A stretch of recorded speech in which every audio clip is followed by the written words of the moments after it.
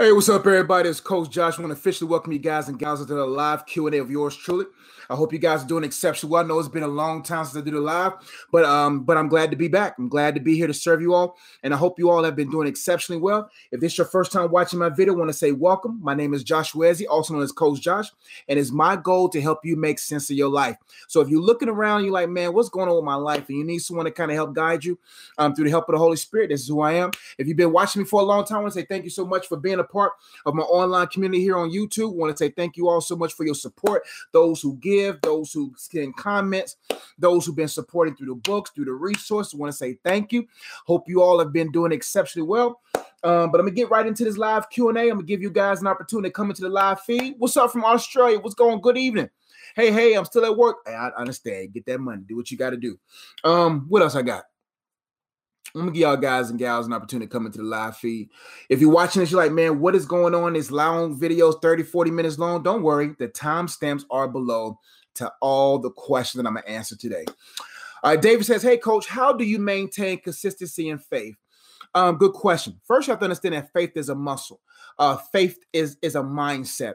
The Bible says, walk by faith and not by sight. That faith is a substance of things hoped for, the evidence of things not seen. The Bible says, if any man wants to please God, well, I forgot the scripture. I'm kind of mixing things up, but follow me as I go through. When you understand that faith is a muscle, you understand that you have to put in the work. You have to trust. You have to become aware. And consistency boils down to clarity.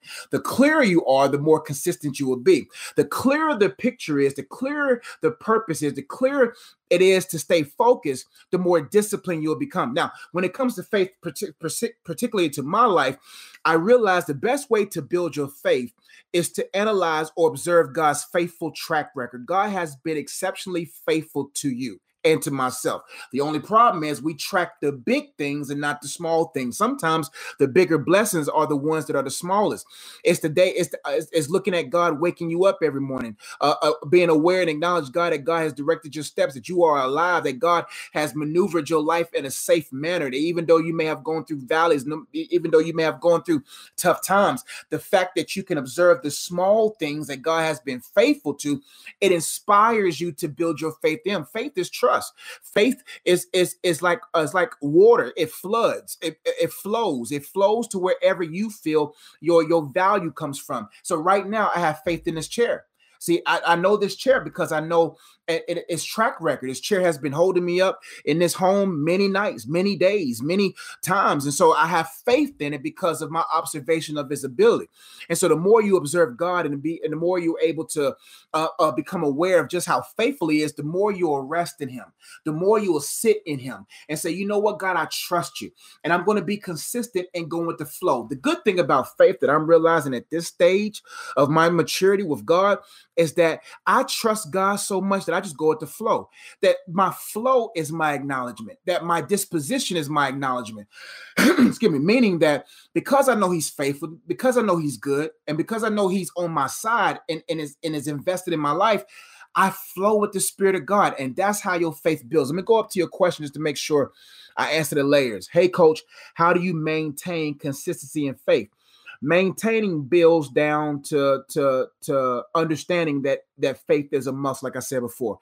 And how you maintain it is like the word of God. Faith comes by hearing, and hearing by the word of God. You have before you can really gain faith from the word of God, you got to make sure you already are aware of the validity of the word of God. It's hard to have faith in something that your mind doesn't see valid. So when you know that the word of God is valid, that God is true, that his word is solid, that it's infallible, then you will trust what the word says. Because if you don't have faith in the word of God, the word won't work on you. If you don't work the word won't work on you. And what I mean by that is it's working it. Working it means I trust it. I trust that this thing is going to be the spiritual nutrients, the spiritual food for my sustainment. So I build myself up in hearing the word of God, embracing the word of God, doing the word of God. Because one thing I noticed, my friend, is that the more I do the word, the more I see the fruits of the word. And the more I see the fruits of the word, the more faithful I am to the word.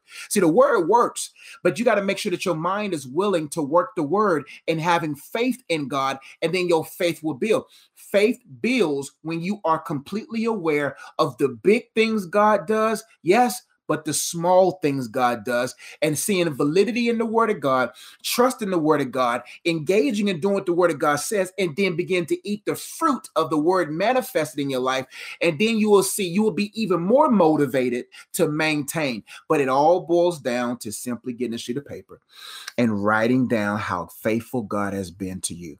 When you write down how faithful he has been in the little things, in the detailed things, then you will begin to see yourself staying more consistent, because when you see results, you stay committed. And when you see the results of the word in your life, you stay committed. That's why the devil doesn't want you to get into the word. He doesn't want you to dive deep in the word, because when you begin to see the fruit of the word working in your life, you'll stay with it. That's what I do with my bone broth, with my health stuff, with my multivitamins, with with my magnesium, with all of my supplements. When I begin to see that I'm actually stronger and quicker and more able, I stay committed to it. When I begin to realize that this food is slowing me down, I let it go. And that's what happens. And that's how you build your faith real quickly.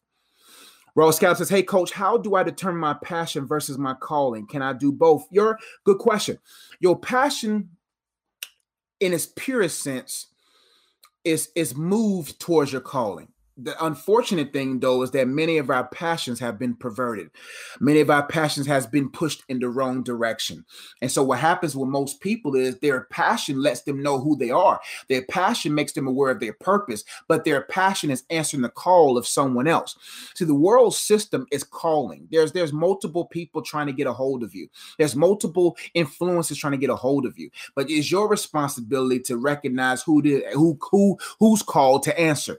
And what I mean by that is your passion is like rivers of water, that it flows based upon the pull, and whatever you put in will determine what pulls you. What I mean by that is that if you put a lot of negative things in you, if you put a lot of perverted things in you, if you put a lot of carnal things in you, then the carnalities, the perversions, and the lustful things of the world will be the things that pull you. But if you continue to put the things of God inside of you, then your passions becomes pure. Then your passions become more potent, and then you will be more passionate with the right perspective. See, passion without the right perspective will leave your calling unfulfilled. You got to have the right perspective for your passion, because your passion with the wrong perspective will flood and fulfill the wrong purposes. But when you recognize the person of God and you understand the person that you need to be to make sure that you are purposeful in your purpose, then you will be mindful of it every day, making sure that you have the right perspective, the right posture. Now, let's break down some of these P's. Position. Your position is the greatest, it's the most foundational piece to life, meaning that when you know your position as a son or daughter in God, you now have value. You now recognize your already God-given dignity from the divine, right? And when you recognize your dignity and who you are as a son or daughter in God, then you begin to have the right posture. Your posture is not slumped over. Your posture is not a defeated posture. It's a warring posture. Now, once you recognize your position in God and your posture is correct, then you will pursue the right person. My wife is calling. Give me 1 second. Got to always answer the call when the wife calls. Hello? Yeah. Y'all I'm in the middle of a live. No, but listen, you come first. You come first. You all right? Okay, I'll see you in a little bit. I love you too. All right, bye. Fellas, always answer the call when your wife calls. Simple as that. But when you know your position as a son or daughter in God and you develop the right posture, you're not pushy, you're not pressed, you at peace. When you at peace, then you begin to flow. You begin to recognize the pace of your passion. And that's where I'm at in my life right now. That the more I begin to realize who I am in God, the more clear his voice is to me. And a stranger I will not follow. And when I recognize his voice, I recognize his flow. See, when you understand the voice of God, not necessarily an audible thing, it's a flowing thing that you just feel the pull, you feel the push, you feel the draw. And then when you get in that kind of rhythm of God, your passions will become pure. But it all boils down to what you put inside of you. If you put negative things inside of you, negative perspectives, negative a defeated posture, then you're going to be confusing the two. But to answer your question specifically, your calling, whoever you you consider your sole source will determine where you're pulled. If Christ is who he is to you and he's set before you, you will be able to navigate any type of distractions in life and you will become even more effective. Hope that helped. But your calling and passion are the same thing, but do not allow your passion to be perverted by the cares of this world, by the pools of this world, but purify your life, purify your environment so that your passions can be pure. And you do that by recognizing your position in God and understand that through that you have the peace to be postured in a way that life is about flowing with him than flowing beyond him. Hope to help. Rodeo Jordan, what's going on? All is well. Thank you so much. Jennifer Gilman, what's going on? Enoch says, Coach, how do you deal with accepting if God won't bless you with physical healing? Great question. Well, the word of God is very clear that God's a healer and that God wants us to be whole. He wants us to be whole so that we can hold different positions in his kingdom, right? And so when you understand who he is as a loving, generous God, then you understand first off that God is a healer, but God is not the healer in the way that you think. And what I mean by that is if God was healer, then why would he give you an immune system? Now, the healing to a degree is based upon our stewardship over our immune system. I always have this quote: healing happens when habits change. Why would God heal you of diabetes if he knows you're going to go right back into the sugar? You know what I'm saying? Why would God heal you of hypertension if he knows for a fact that you're going to go right back to the fried chicken? You're going to get the 8-piece with the 4 biscuits, the fries, and the family size. You see what I'm saying? Why would God heal you if he knows that you're going to practice the same habits that's going to affect that healing? So when you look at it based upon God, who he is, that's cool. God is a healer. God is who he says he is. When you get that clear in your mind, then you'll know that it has nothing to do with God. It boils down to my stewardship over my health. And so when you look at your life and you begin to recognize, yo, man, I'm eating crazy out here, man. I'm drinking the wrong stuff. I'm intaking too much sugar. That's why you gotta always examine the ingredients of your food, making sure that you endeavor to eat more organic foods, because listen, your health care is based upon you. Don't depend on the government for your health care. You're responsible foremost for your health care and making sure that you're healthy, that you're whole, that you're eating right. I rather invest more money in eating organically and more whole than being in a hospital paying for hospital bills. And so the real question or the real angle I want you to focus on is not accepting whether or not God wants to heal you or not, but to realize God is good, that everything that comes from the Father, everything good comes from the Father of lights, that he's the one that says if you lack wisdom, anything, he'll give it to you, that he's a healer, that by his stripes you were healed. When you begin to understand that he cares about your health, because why would God let you be sick? God's not a God that wants you to be sick, because sickly people can't do anything sufficient for the kingdom. He needs whole people. And so when you renew your mind on who God is in regards to healing, then you will begin to say, okay, it's not God, possibly it's me. If it's not God, it's definitely me, right? And when I looked at my own life, man, listen, I was 310 pounds, man. I was anointed. I was called by God, but God wasn't going to heal me if he knows that I was going to eat Jack in the Box all the time, Bojangles all the time, eating late at night. He's not going to do that. And when I began to change my habits, my body took care of itself. So, Coach, how do you deal with accepting if God won't bless you with physical healing? He wants to bless you with physical healing, but you got to want it yourself. You got to be willing to say, you know what? I'm going to put the work in. I'm going to put that drink down. I'm going to put that food down. Most of the time, our physical illness boils down to an emotional wound. Most of us, the reason why we're physically ill is because we have been emotionally wounded. When you emotionally wounded, you reach out to emotionally eat, to emotionally drink, to emotionally whatever. And when you have not dealt with that emotional wound, you're gonna wrap your hands around a bunch of things that's gonna destroy it. That's why the devil cares less about your body. He doesn't attack your body to body. He attacks your health with your mind and your emotions. And if your mind and emotions are not healthy, your body won't be healthy. So the goal is to look at the root reason on why you're not well. It could be an emotional thing. It could be a traumatic experience that you may have had. It could be a lot of different things, but you know what it is. And I think once you begin to change your habits, you will begin to see your health change. Hope that helps. And I'm a living witness for it. Let's keep going. Stephanie says, hey, Coach, good evening. Good evening to you, too. Where am I? Coach over here sweating. Good evening. How can you tell when God removes a person versus the devil's interference? Um, you know if God removes someone or something out of your life based upon you recognizing if that person or thing was an idol. God always removes idols. The devil always releases idols into your life. What I mean by that is God removes any and everything that is in his seat. He removes anyone or anything that has the number one spot in your heart. Unfortunately, many of us, we want these individual people to stay there because we feel that those individuals or people or things or pursuits determine our value. And so you know it's God removing a thing when you know for a fact that God is removing that thing to remove things out of you, that God is removing that person because you have an idolatry problem. Now, interference the devil can interfere with something good.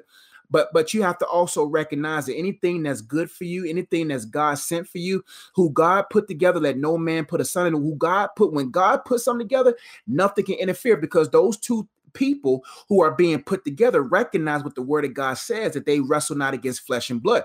So you have to ask yourself this question. One, number two, was this person an idol in your heart? Was this person too much in your life, to the point to where God wasn't who he needed to be? Number two, you got to ask yourself, have we been wrestling with each other? See, I know my wife is God sent. Therefore, I have to be responsible in recognizing what the word of God says about wrestling. So I don't wrestle with her. I can easily cause separation between us if I get into sin or I get into a wrestling match with her. So you know it's a devil interfering when something good is when you're wrestling against flesh and blood, and you know that God has already confirmed that person as a certified person in your life, period.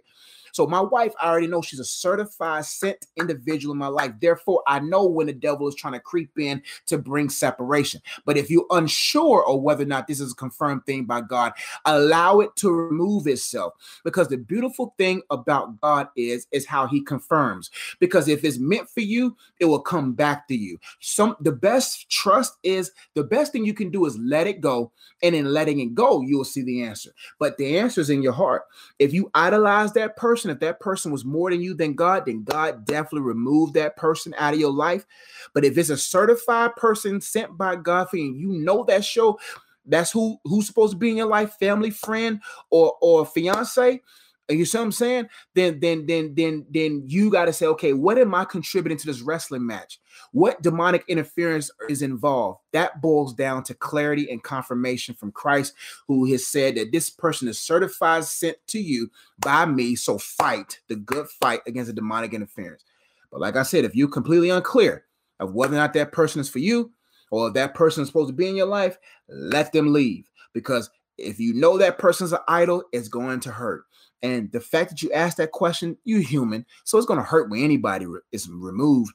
But you got to trust God, because God knows who is best for you. Because I can tell you all the people that God removed out of my life, in the moment it may have stung, but I'm screaming songs of joy, knowing that those people are great in their lives right now, but they just wasn't meant for me in my life. And you have to recognize that some people are seasonal people.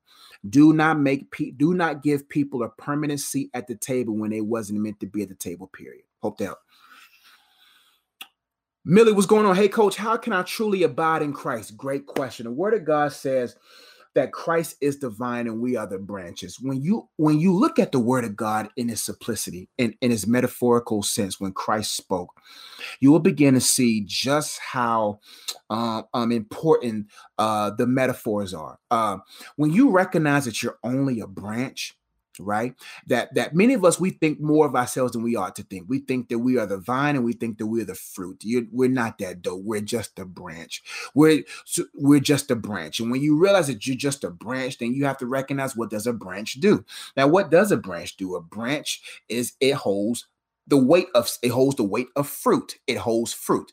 And when you recognize that you're a branch, then you got to recognize that, okay, if I'm endeavoring to hold this kind of fruit, then I have to abide in something that's going to ensure that I'm fully that I fully have the supply of nutrients that I need. So when you realize, when Jesus was saying that I am the vine, my Father is the vine dresser, then you realize that the architect of this whole ordeal was the Heavenly Father that initiated the Son son to come into this realm to die, to death, live the life that we should, to impute his righteousness on us so we can be back in right standing with the Father, so that we can have access again. That's why the veil was ripped in two, so that we now can approach God boldly. Now, when you recognize why God had to come in flesh, it's because he told his boys, it's expedient for me to go, because if I do not go, I cannot send the Spirit. The Spirit will be as a vine in you to strengthen you as the branch, so that you can bear the right fruit that will nurture people for generations. And so when you recognize the importance of abiding and recognize the importance of fruit, and you recognize the importance of strength of the branch, then you will see the importance of abiding in Christ. And as for my life, I can only tell you that my ministry is more potent. My marriage is more potent. My success is more potent. My interactions are more potent. The more I'm in the person, the more I abide, the more I just let the Holy Spirit flow in my life. So the question is, you got to ask yourself, what are the blockages that's hindering the vine, bringing the nutrients to strengthen me as the branch?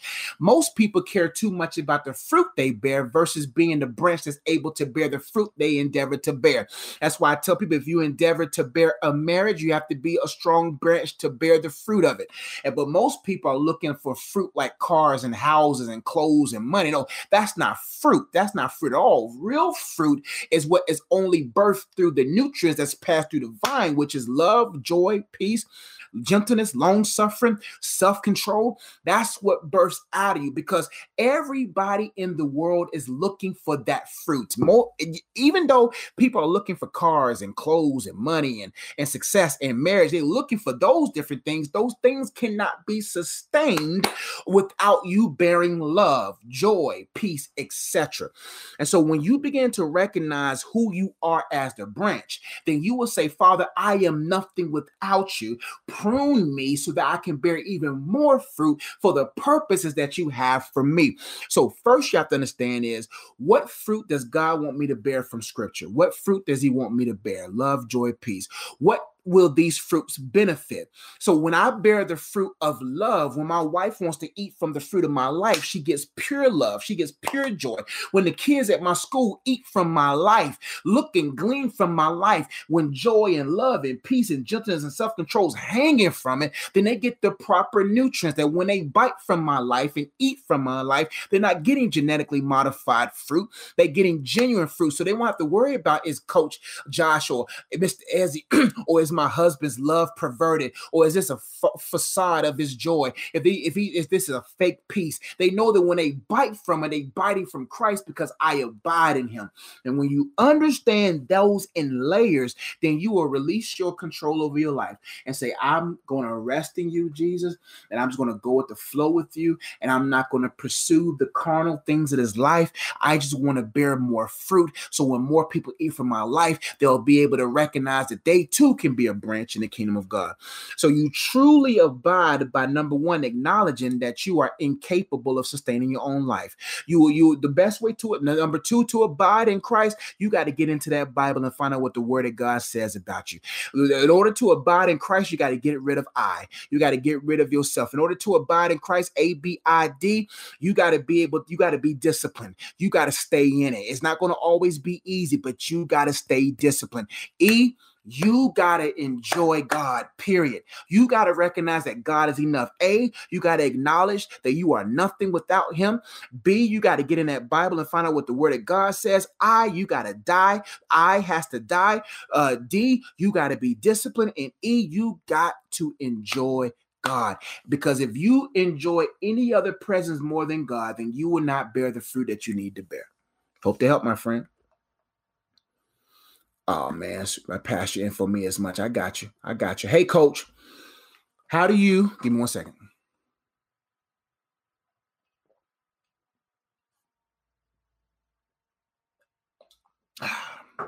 It's humid out here, man. 93% humidity. Man, I can't escape it. Info me as much. Hey, Coach, how do you really build a relationship with God? I'm so distracted even in my prayers. My thoughts are all over the place. I'm actually fasting for this currently. It's the first time I've ever been so distracted. I understand. The closer you get to destiny, the bigger the distractions become. The closer you get to the divine, number one, that's when the first distractions come. But when you get to the divine and you begin to go forward towards your destiny, that's when the distractions get bigger. Because when you're a person of destiny, you don't entangle yourself with civilian affairs because you know who you are as a soldier. So when you begin to understand that you are in the middle of a war, then you recognize you as yourself as a soldier. And when you recognize yourself as a soldier, you'll begin to recognize that you're going to have to be vigilant, that you're going to have to endure hardship like a good soldier, that you're going to have to be watchful and prayerful so that you don't fall into temptation, and realize that these distractions are just smoke screens trying to keep you away from walking in faith. And so what they want you to do is walk by sight. So, hey, coach, how do you really build a relationship with God? All relationships, you got to recognize this. All relationships take work. You got to work it. Like I'm in a year and a half in marriage, and the more work I put in my marriage, the more wealth I get from my marriage. Okay. So when you begin to work, you work in your relationship. What I mean by work, you're not working for God's love. You're not working for God's forgiveness. You're not working for God's righteousness. You're inspired to work because of it. And what I mean by that is you begin to recognize that God is you and I, us against the world. And you'll begin to recognize that, I'm in the middle of a war right now. And there's going to be things sent into my life to keep me. Now, the thing that you got to recognize and observe about yourself is to ask yourself, am I a disciplined person? You do not defeat the devil with desires. You defeat the demonic through discipline. A disciple is a disciplined one. A disciple is the one that follows a set disciplines. And when you recognize that in order to defeat distractions, to overcome them, you have to be disciplined. Do you know how many honey buns I have to overlook? Do you know how many Bojangles I have to pass? If I really want to be who I need to be, you got to be able to be disciplined even in the midst of the pools of distractions, because your destiny has to be a greater pool. Who you need to be has to be a greater pool. Your why has to be greater than the what's that's in front of you. So what I want you to do right now is to write down why. First, I'll write down the distractions, and then I want you to write down why those distractions have value. Why are those distractions pulling you? Because when you begin to recognize the why, then you can cover that breach and say, you know what? Okay, this is why. It's because, number one, let's look at your question again. Hey, coach, how do you really build a relationship with God? I'm so distracted, even in my prayers, my thoughts. When you find it the hardest to pray your hardest. It's discipline, my friend. The answer to your question is discipline. And you cannot defeat the devil without discipline. And so you got to intentionally do it even if you don't feel like it. So what happens is many of us are in the feeling realm all the time. No. You got to get in the faithfulness realm. Feelings don't got to do with faithfulness. Feelings flood, but you got to be faithful no matter what. And faithfulness boils down to facts. If you want your feelings to be at ease, you got to implement faithfulness that bursts from facts. Facts of who you are, who you need to be, what you need to accomplish, who the Father is, etc., etc. The facts of life will help you build the faithfulness despite your feelings. If you stay in your feelings, you'll never pray. Listen, there'll be times I don't feel like praying. Do you think I ever feel like reading my Bible all the time? No, but I know that in order for me to be effective, and I think what bothers or messes up a lot of Christians is that many people have small desired outcomes for their Christian life. They just want to go to heaven. That's it. They don't want to bring heaven here. Do you know how much work you got to do to bring heaven into people's lives? How much work you got to put in to be pure? How much work you got to put in to be a walking epistle? How pure you got to be a living sacrifice? How disciplined you got to be to bring that? And so many people just say, well, I just want to go to heaven. That's it. And so if you don't have no strong desired outcomes for your Christian life, then you're not going to be faithful to the word of God. I got to be in the word every day because I do this every day. But people are like, well, Josh, you do YouTube, you preach. No. I got to be in the word every day to make sure that I'm a good husband, to make sure that I'm setting myself up to be a good father, to make sure that I'm setting myself up to be effective. Every ball player touches a basketball every day. No matter who you are, great people do things within their greatness every day. And so if you know that you're a soldier, soldiers shoot their guns every day because Just because you shot a good shot 2 years ago don't mean you're gonna shoot a good shot now. If whatever you put down, you will become stale at.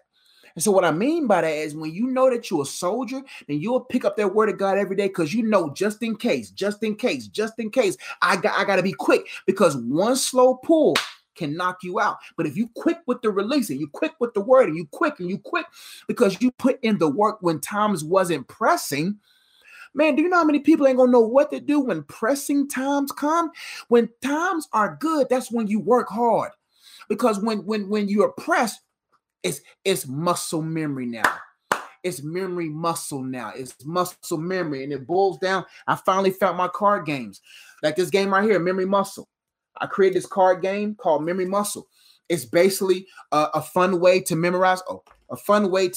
Scripture. It's got the scripture on the front. And it's got some activities on the back. Scripture, but he was pierced for our transgression, he was crushed for our iniquities. Upon him was the chastisement that brought us peace, and by his wounds we're healed. You get 3 points if you know how to use it. How would you use the scripture with a friend in the hospital?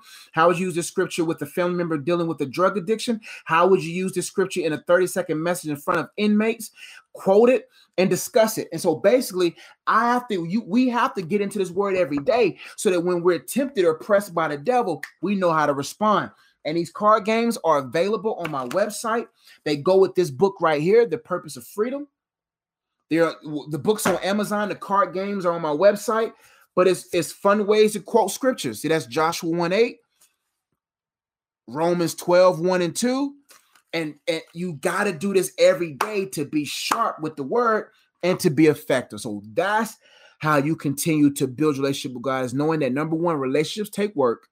Number two, you got to work the word every day, because when you see the reasons for prayer and reading every day, you will do it no matter what every day, because you know that you want to be effective in the day when temptations and tests and trying times come. Hope that helps. Go ahead and fast. Fasting, make sure you understand what fasting means. Fasting doesn't mean getting an answer. Fasting means getting closer to the answer, because the closer you get to the answer, capital A, all your answers, little a's, will be answered. Rodale Jordan, besides reading the word, how do we effectively spend time with God? Understand that he said in the word that he says, I no longer call you servants, I call you friends. See, I don't look at God as, don't get me wrong, the reverence for God is high, but I look at him as my best friend.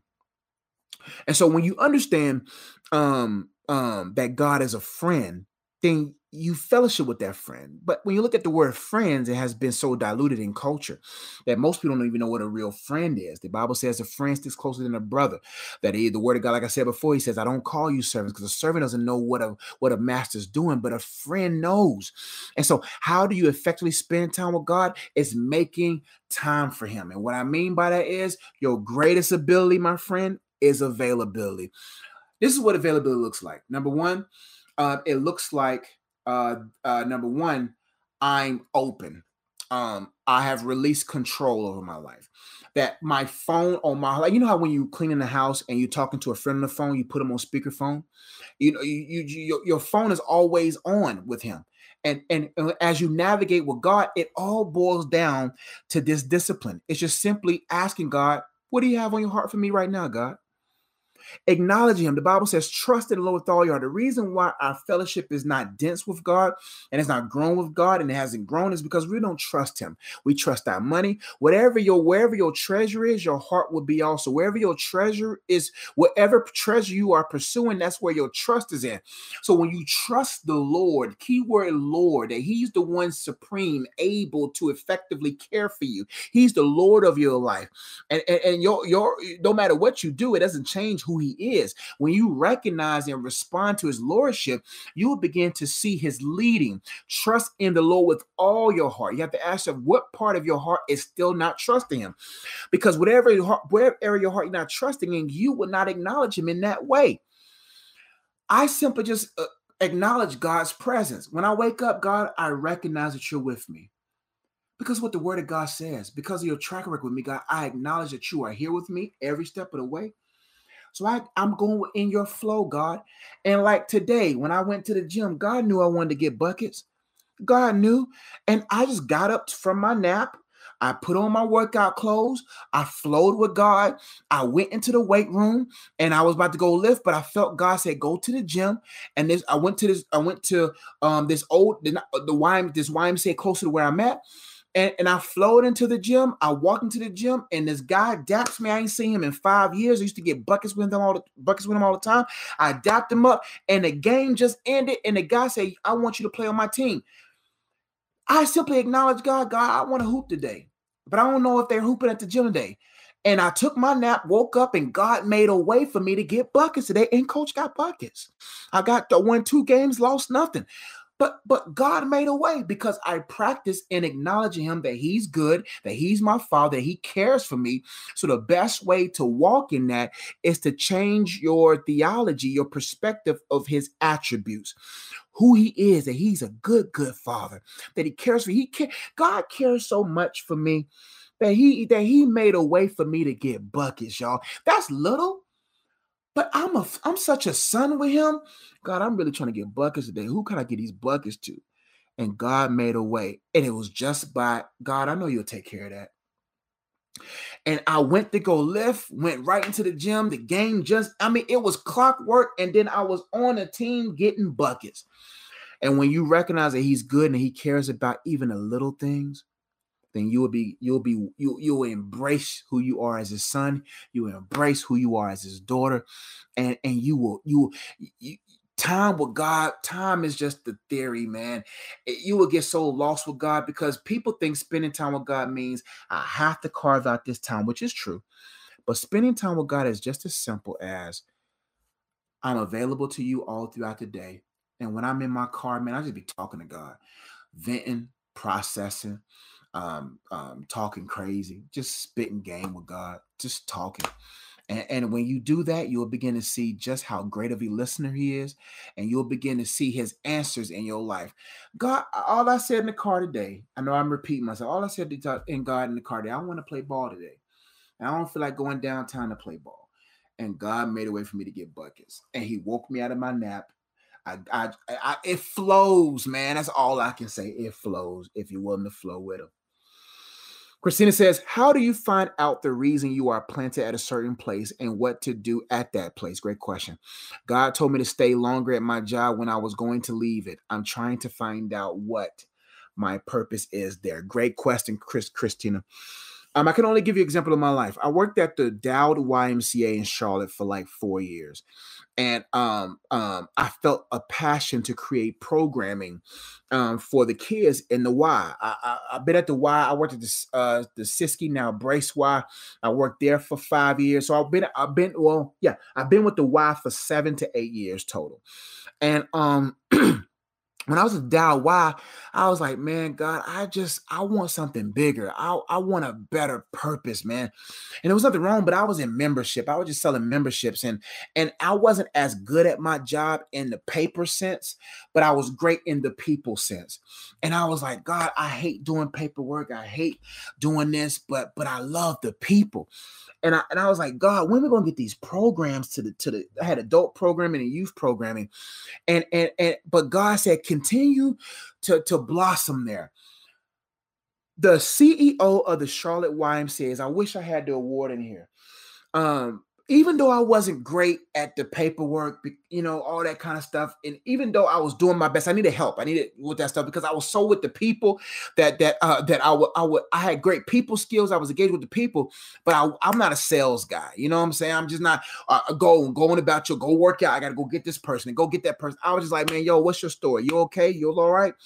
And to this day, no matter what Y I go to, people recognize me because they know that guy was G. My last day at the Dowd YMCA, people hated that I was going. People tell me now that people still asking about me, and I ain't worked at that job for 4 years. But what I'm trying to say is that no matter how tough the schedule was, no matter how bad I didn't really like a part of the job, I kept the joy of the Lord. The joy of the Lord is the most attractive thing in this realm of life. Nobody can monetize its effectiveness. Nobody can really measure its weight because it's so pure, it's so attractive that people are drawn to you. So when you continue to have the joy of the Lord, even in a place that you don't want to be in, then for me, look what happened for me. This lady who was an assistant principal at the school that I work at now came in every Tuesday and Wednesday. And I always greeted her. I always asked her how her family was. I got to know her story because I signed her up for the membership. And then one day she comes into the YMCA and she says, you know what? There's something about you. I'm an assistant principal at this elementary school, and we need a BMT, a behavior modification technician. We need someone to deal with the behaviors in our school. And you just got a good spirit. She's like, are you looking to get a job? I said, man, yeah, I'm interested. What that pay is, though. You see what I'm saying? And it was crazy how when I got that opportunity, Christina, another school came at the same time. That's what you got to be careful. Sometimes when you blossom in a place long enough, when the right thing comes, another thing comes. And sometimes we think it's the devil. Sometimes God sends it as a test. We think that, oh, I got this opportunity from God, and here come the devil. Sometimes it's God bringing both opportunities to test your trust in him. The assistant principal came to me and she was like, I got a job, but it's part-time. Now, the job I had at the YMCA was full-time. And she was like, wait, I only got a part-time position, 30-something hours, but I think the kids will love you. This other principal comes in like, I got a job full-time, full benefits, everything. We want you now. God said, do not go to that job asking for full-time. Go here. I went there. I did my dues for a year, got full-time, I have gotten raises every year, and we've mentored 120 students. What I'm trying to say is that no matter where God has you, you got to stay there for a period because he's setting things up. If I would have just jumped ship and quit, I would have been at a job out of his will. But because I blossomed, because I trusted that he planted me there, the opportunities came. The CEO of all the Ys in Charlotte gave me one of the greatest awards in the YMCA in Charlotte. Then all of a sudden, because I blossomed at a place that I didn't want to be, the assistant principal recognized the joy of the Lord that was on my life and pulled me into the school. And do you know how long she was at the school after I was hired? After I was hired, she got another job in New York 1 month after my hire. God said, oh, the whole purpose of her being in Charlotte could have been, one, to find her husband, probably, two, to build a career. But one of her purposes of being in Charlotte was to get me that job. So sometimes you're at that place because God is setting things up, and that place is within the proximity for the right person to pass you by with the opportunity. And so never get restless in a place that God has planted you. And most people want to quit the job and quit the church and quit a marriage, but God's like, wait here a little while longer because I'm setting things up. God uses people to set you up. So let God settle you in the right place to set you up with the right people that will set you in another place that God wants you to be. So how do you find out the reason you are planted? Time reveals it. The reason why God doesn't always tell you why, the reason for your season, because you'll commit treason for that season. If you knew the reason for the reason, you no one even say treason, but you would just get in the way. Sometimes you just got to say, God, I'm going to start my day with you. Your joy is the only strength I have. And when I recognize the joy of the Lord is my strength, then I put that joy on because that joy is attractive. That joy pulls the right opportunities towards you because people want that in their workplace. People want that type of attitude. Christians get so caught up on being a Christian, they forget about being Christ-like. They get so caught up on the title of being Christian, but they're not being Christ-like. It is being Christ-like. Do you know how many people at my job didn't know I was a preacher for years? Me working at the Y, for years working at the CMS, that most people don't even know I wrote books, that most people don't even know I got a YouTube channel. My coworkers, kids, they find you. They'll type your name, they'll find you. But there's teachers today. We're starting our mentoring program next Wednesday. If you want to help support that, go to our website, iamunplugged.com. And I passed out permission slips to the kids, and I said my spiel, and a teacher looked at me, she's like, you wrote 6 books? You got 55,000 subscribers on YouTube? Because I let my light shine. I don't outshine my light with my words. I just let my light naturally shine. And then opportunities come your way. God told me to stay longer at my job when I was going to leave. Trust me, the setup is greater than whatever you wanted to do. Trust God. My purpose at the YMCA is clearer now than it's ever been. And sometimes when you're in the midst of the cloud, when you're in the midst of the chaos, when you're in the midst of whatever, you got to trust the peace of God in the midst of that, knowing that He has placed you there for a reason. Hope that. Shayna says, hello.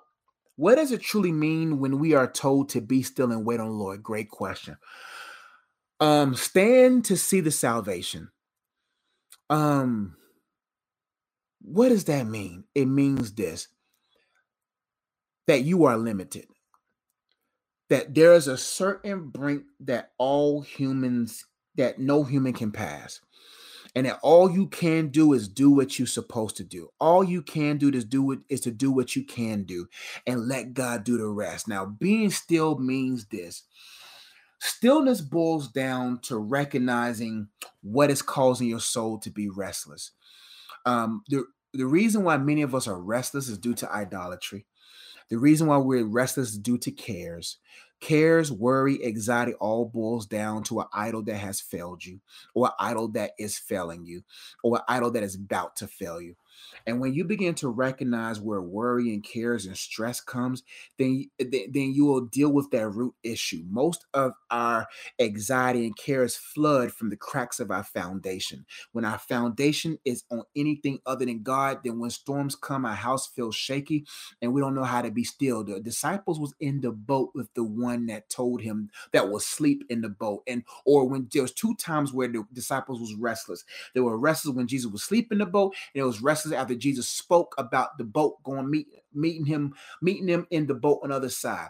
And when they got so caught up in the storms and the water and the waves, first recognize the one that was in the boat and the one that spoke. So you have to recognize that God is in the boat with you, and you got to trust what He has spoken.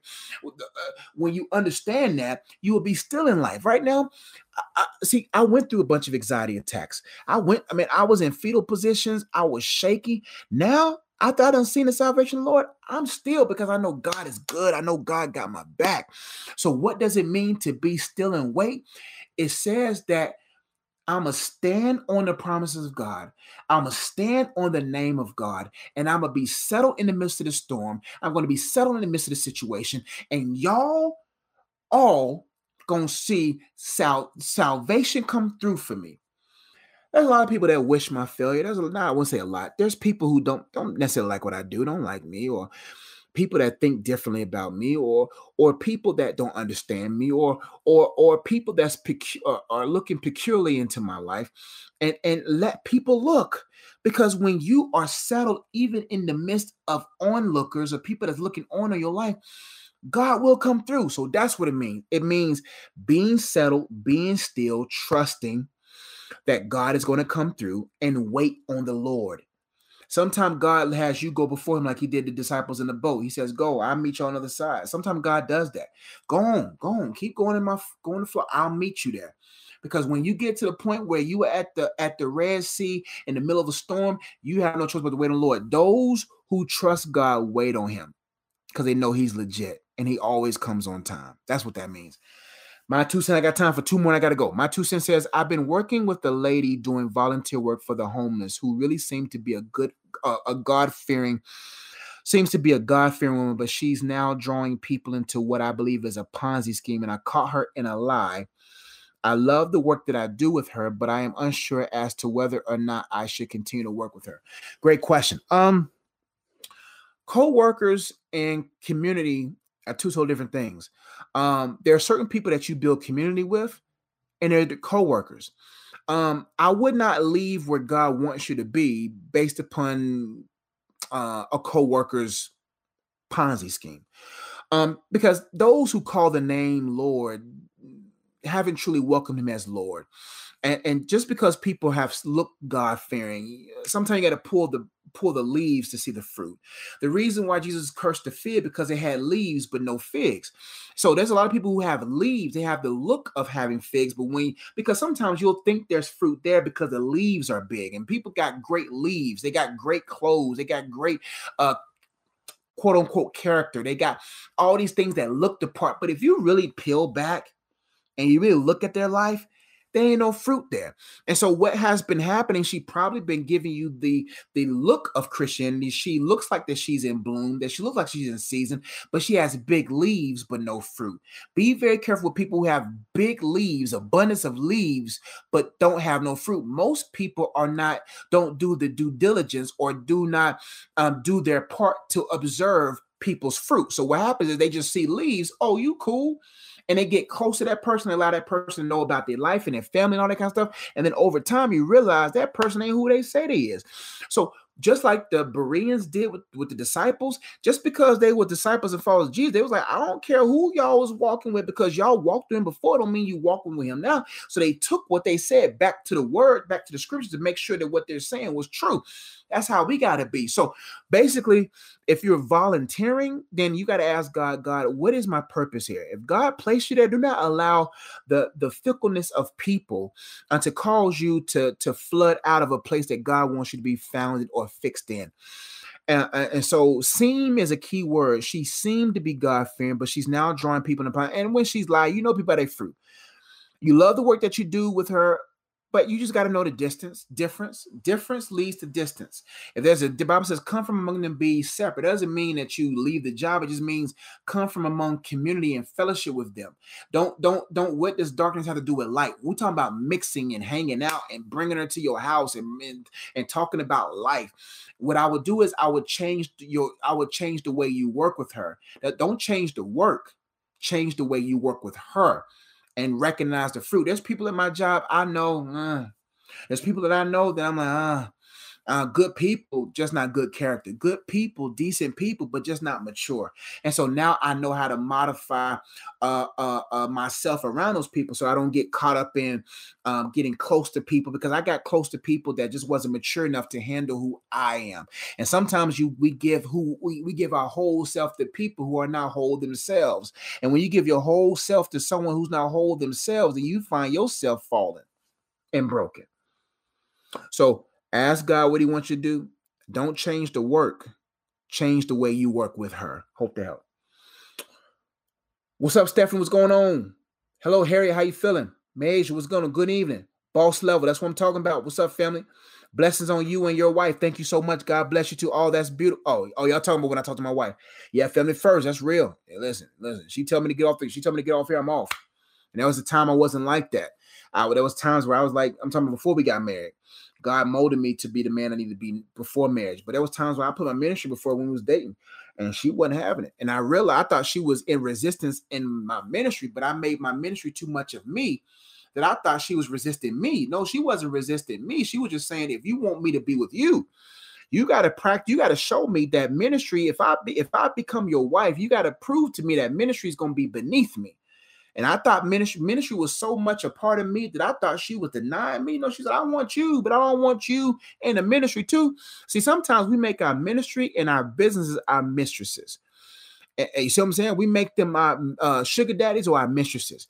And people love you. They want to be with you, but they don't want to be with you and be with her too, or be with him too, because you made those things more important than them. So if she said, babe, I need you to get off that thing because I want to talk or I want to just spend time, then I got to go.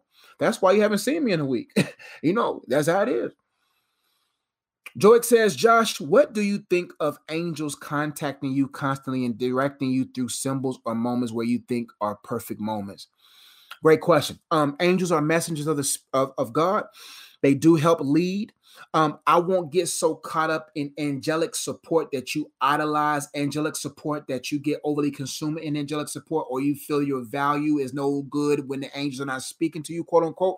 So what I would do is embrace what they're doing. Make sure you understand the difference between angelic support and demons coming in angelic light to try to manipulate you or get you caught up in what's some things called zodiac signs and personality traits, and get so caught up in that you forget who you are and who God is. And so there's nothing wrong with angels, and you feeling their pull and you feeling their help. But don't get overly consumed with it. You idolize the symbols or all that kind of stuff, because God is not going to send angelic help if you're going to idolize the help instead of embracing or reverencing the true help, who is God. Hope to help, fam. Natasha says, hey, coach, what to do when you feel like your isolation is punishment versus my protection? And yes, this is about my singleness. No problem. I got you, Natasha. Let's look at it again.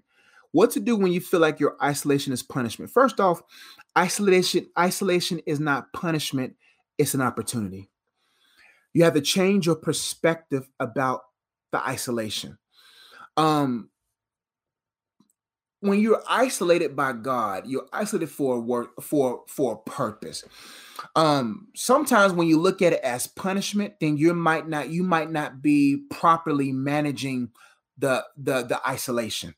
And what I mean by that is if in season of isolation, in seasons of pruning, in seasons of God dealing with us, we go through different types of emotional swings. We get caught up in because when the idol is being removed out of your life, it's like removing a scab. Blood start coming, pus start coming, things start coming out. And what happens when God removes the covers and reveals the idolatry, you never know what's going to come out of your heart. And so the enemy is going to try to tempt you into thinking that what you're going through is punishment instead of protection. Because do you know how long it takes to make the person that God has for you? Do you know how long it takes for everything to unfold itself? So what I mean by that is that I don't believe God is working for us. What I mean by that, I think God has already worked for us, and what he has worked for us is working. So it's not like, oh, God's like, oh shoot, that ain't gonna work. I got to redo my plans. No, God is rested. God has finished his work. And what I mean by unfolding is that God has already placed things within your life and they will unfold. And once they unfold, it has been sparked by a cause or by actions or by obedience. That's why obedience is so important, because obedience leads to things being unlocked, just like in video games and stuff like that. The more you flow in certain directions, you'll find that treasure chest. You'll find things unfolding itself according to your purpose. And you'll be like, you know what? I see the reason for this season. But you have to be obedient in this season and develop the right perspective about this season and understand it is not punishment. God doesn't punish. He chastens, he corrects, but he doesn't punish. People think that, oh, I'm in prison. No, you are in a place of protection, because if you have the wrong mindset and you begin to mingle with other people and then you marry the wrong person because you have the wrong mindset, do you not know you'll waste more time with the wrong person than waiting for the right person? Do you know that you will waste more time being with the wrong person, marrying the wrong person, than actually waiting for the right person? So when you look at that perspective, you're like, you know what? It feels like this is long. It feels like this season is long. But do you know how many people wish they was in your shoes? That they wasted 5 years in a marriage that wasn't from God, wasted 6 years in a relationship with a man that says, you know what, I'm not ready yet. So this time that you thinking that you're wasting is actually being working in your favor. That there are many people that wasted more time than your waiting time. More people have wasted their time than your waiting time. So you got to change your perspective about your isolation. Say, you know what? There's a reason for this singleness, and God is singling me out to prune me, to position me so I can have the right perspective for the right person. So what to do when you feel like, great question, feel like your isolation punishment. So you got to process the feelings and find the facts. Number one, why am I single? What are things that I know I need to still work on? So no matter what, as a single person, there's always something to work on. There's always something to work on. So you always got to find the facts. So what you do is when you find those moments, what you do, you process it. You get a sheet of paper, Natasha. You write down what you're feeling. You write down the level of that feeling. So sometimes you'll feel it, but it's just a 2. And sometimes you'll feel a feeling and it's a 9. So you got to write down. Sometimes we make 2s into 9s, but sometimes we could have neutralized that feeling, that little light feeling, with the word of God and got it out quick. But the more you focus on that feeling flourishes, and what was a 2 becomes a 10. And now you overly overwhelmed with the feeling. And now what is the light affliction looks like you being hit with a cat of 9 tails and being put on a cross. But when you really look at it, that's not really that bad. And so what most people do is they allow feelings to flood to a high level. Then the feelings cloud the facts that are actually going on. And then you'll look back at it after you done made a dumb decision, be like, I really made a mountain out of a molehill. So write down what you're feeling, Write down a level of that feeling, and then you write down the facts behind those feelings, and then you'll find those feelings subside, and you'll be all right. Love y'all. I gotta go. Wife just walked in the door. I hear her walking, and so I love y'all. Y'all be blessed. I finally found my card games. Excited. Memory Muscle is the first card game. Where's the first one? So this card game right here is a card game to help you memorize scripture. You can play it in the groups. How you first? This is how you play. What you do is you get a person. They show the card, and if the person knows the scripture, let me see who knows that scripture. Romans 12:18. Who knows that? Anyway, y'all got Google right there. So what happens is a person, the theologian, will hold the card, and there's two teams, and one person will say, "Hey, I know it," and that person quotes it. If that person quotes it correctly with that translation, they can quote it. The person will have their phone, they'll find the translation, that person quotes it, that their team gets 5 points. But if nobody can quote the scripture, for 3 points, you can use it. And so what it is that you'll be like, okay, Romans 12:18 says, if possible, so far as it depends on you, live peaceably with all. Then that person will say, here's the scripture. They read the scripture and they say, how would you use this scripture to encourage yourself when dealing with an annoying coworker? There you go. That's for someone who's talking about coworkers. How would you use it to encourage yourself when dealing with an old boy/girlfriend that cheated on you? How would you use it to help a friend that is struggling with racism or church hurt? So basically, how would you use that scripture? Romans 12:18, if possible, so far as it depends on you, live peaceably with all. How would you live peaceably with an annoying coworker? How would you live peaceably with the old ex? How would you live peaceably with help a friend live peaceably when they're dealing with certain type of hurt? And then as a group, y'all discuss it. First discussion question is, why is it important to live peaceable with all people? Second question is, how much do we play in living peaceable with everyone? So it's a fun way of memorizing scripture. I think I have about 60 cards of helping you memorize scripture. You can do it by yourself. All you got to do is like flashcards. 1 Corinthians 10:13 says, no temptation overtaking you that is not common to man, but God is faithful, and he will not let you be tempted beyond your ability. So it's a good way to memorize scripture. And my other card game is Dating Prep. I finally found it, and it goes with this book, Dating Prep. And so this card game right here, I don't know if y'all can really see it, is a dating card game, and there's 3 levels. You have the cloud phase is when y'all just met. The cement phase is when the relationship is getting real. And the corporation phase is when you're getting engaged or already married. So this dating prep card right here says this. The cement question is this. What are some things that you're wrestling with God about? That's a good question to ask somebody at the cement phase, because in the cloud phase, a person is cool, everything's going good, but when it's real, and you really about to get married, there may be some things you're wrestling with God theologically or just about life. A corporation question for this card is, what church will we go to? Simple as that. That's a simple question. Y'all just got engaged. Y'all about to get married. That's a question. As we endeavor to build this corporation, what church will we go to? Another question. What are your thoughts on giving? What systems do we need to implement to ensure we grow spiritually? And another way to play is called Do You Remember? It's a double date question game, way to play the game. It's basically the guys on one team, the girls on one team. And what happens is, the question is, where did we first meet? If he gets it right, y'all get a point. If he gets it wrong, y'all don't get no point. But it's a fun way to play. It's called Dating Prep.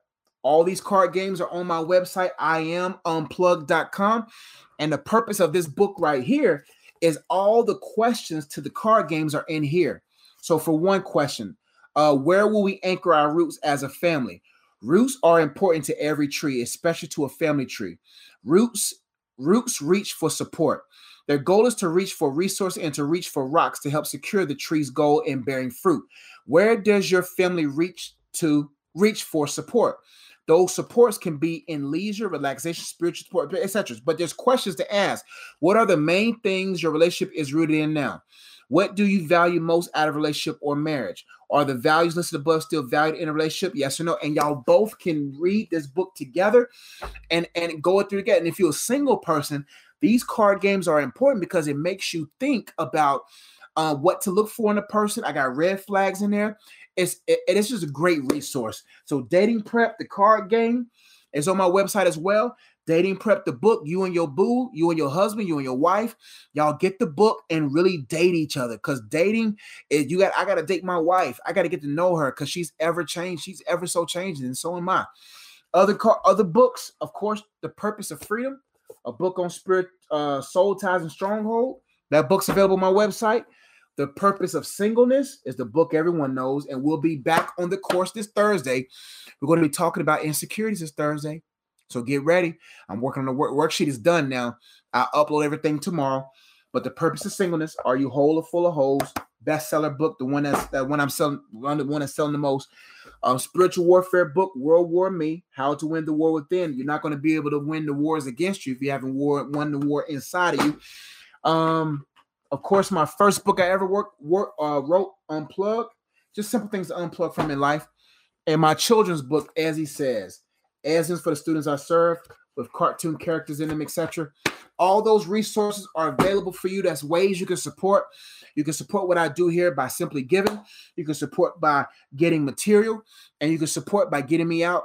I would love to come serve you all. I'm in a booking season now, so if you need one-on-one coaching, I'm here to help you. Go to my website. If you're looking for someone to speak at your conference or your event, I'm in that season now. But I got to go. I love y'all. Card games, ways to give, ways to get product, ways to get resources. The Purpose Singleness course this Thursday. One-on-one coaching. Reach out to me. And that's it. I love y'all. Y'all be blessed. Take care. See y'all next time. Peace.